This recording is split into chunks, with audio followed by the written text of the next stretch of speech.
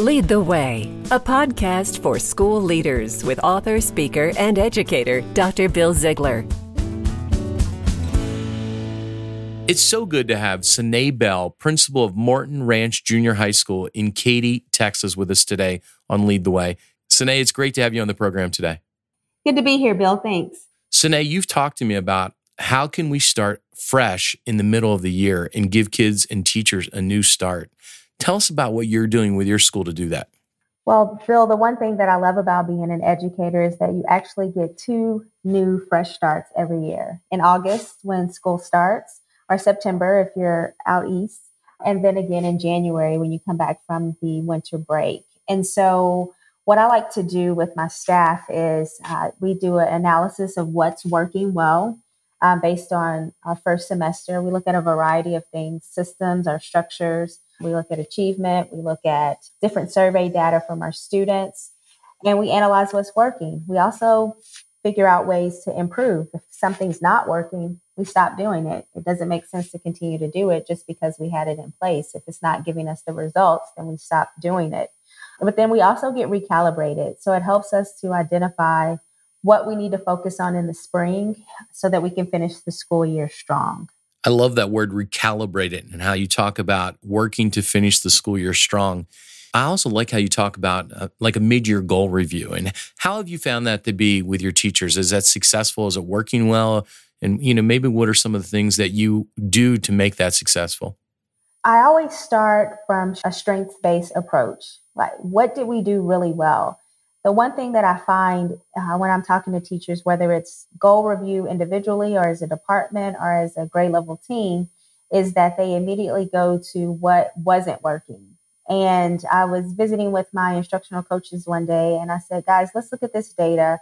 And I want you to identify what worked really well. And they identified those things. And then I asked them, what was it that was done when these different topics were taught?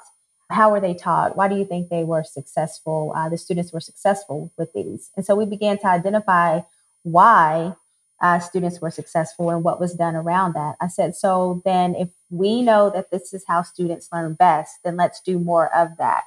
So there's no need to dwell upon, I don't know, they didn't do well here because of this, because then you get into making excuses. And when you focus on the strengths, and it's like, well, we need to do more of that if that's what worked. And so by doing that, it builds the efficacy of the team because they have experienced some success in different areas. And so now it's like, yeah, we want more of that and we can do this. And so it helps us to easily identify challenges or obstacles and then come up with solutions for those. That piece on finding the strength finder and having that be like the central focus, I just think that's so key because you're right. I think naturally we fall back to looking at, what's wrong or what do we need to improve, but really jumping in and being intentional about focusing on the strength is something that we need to do as school leaders. What advice would you give to a school leader that's thinking, hey, I want a fresh start in the middle of the year?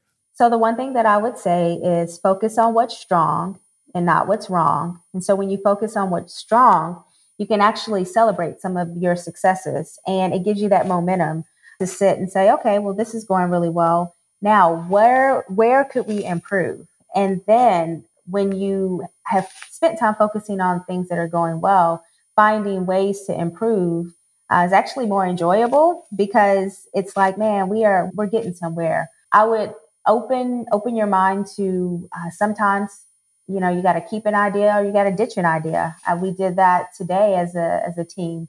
There was something that we really I wanted something to happen, and we spent time talking about it, planning about it. And you know what? We said, this is not the right time. So instead of adding more, sometimes keep it simple. Keep it, ditch it, or save it for later.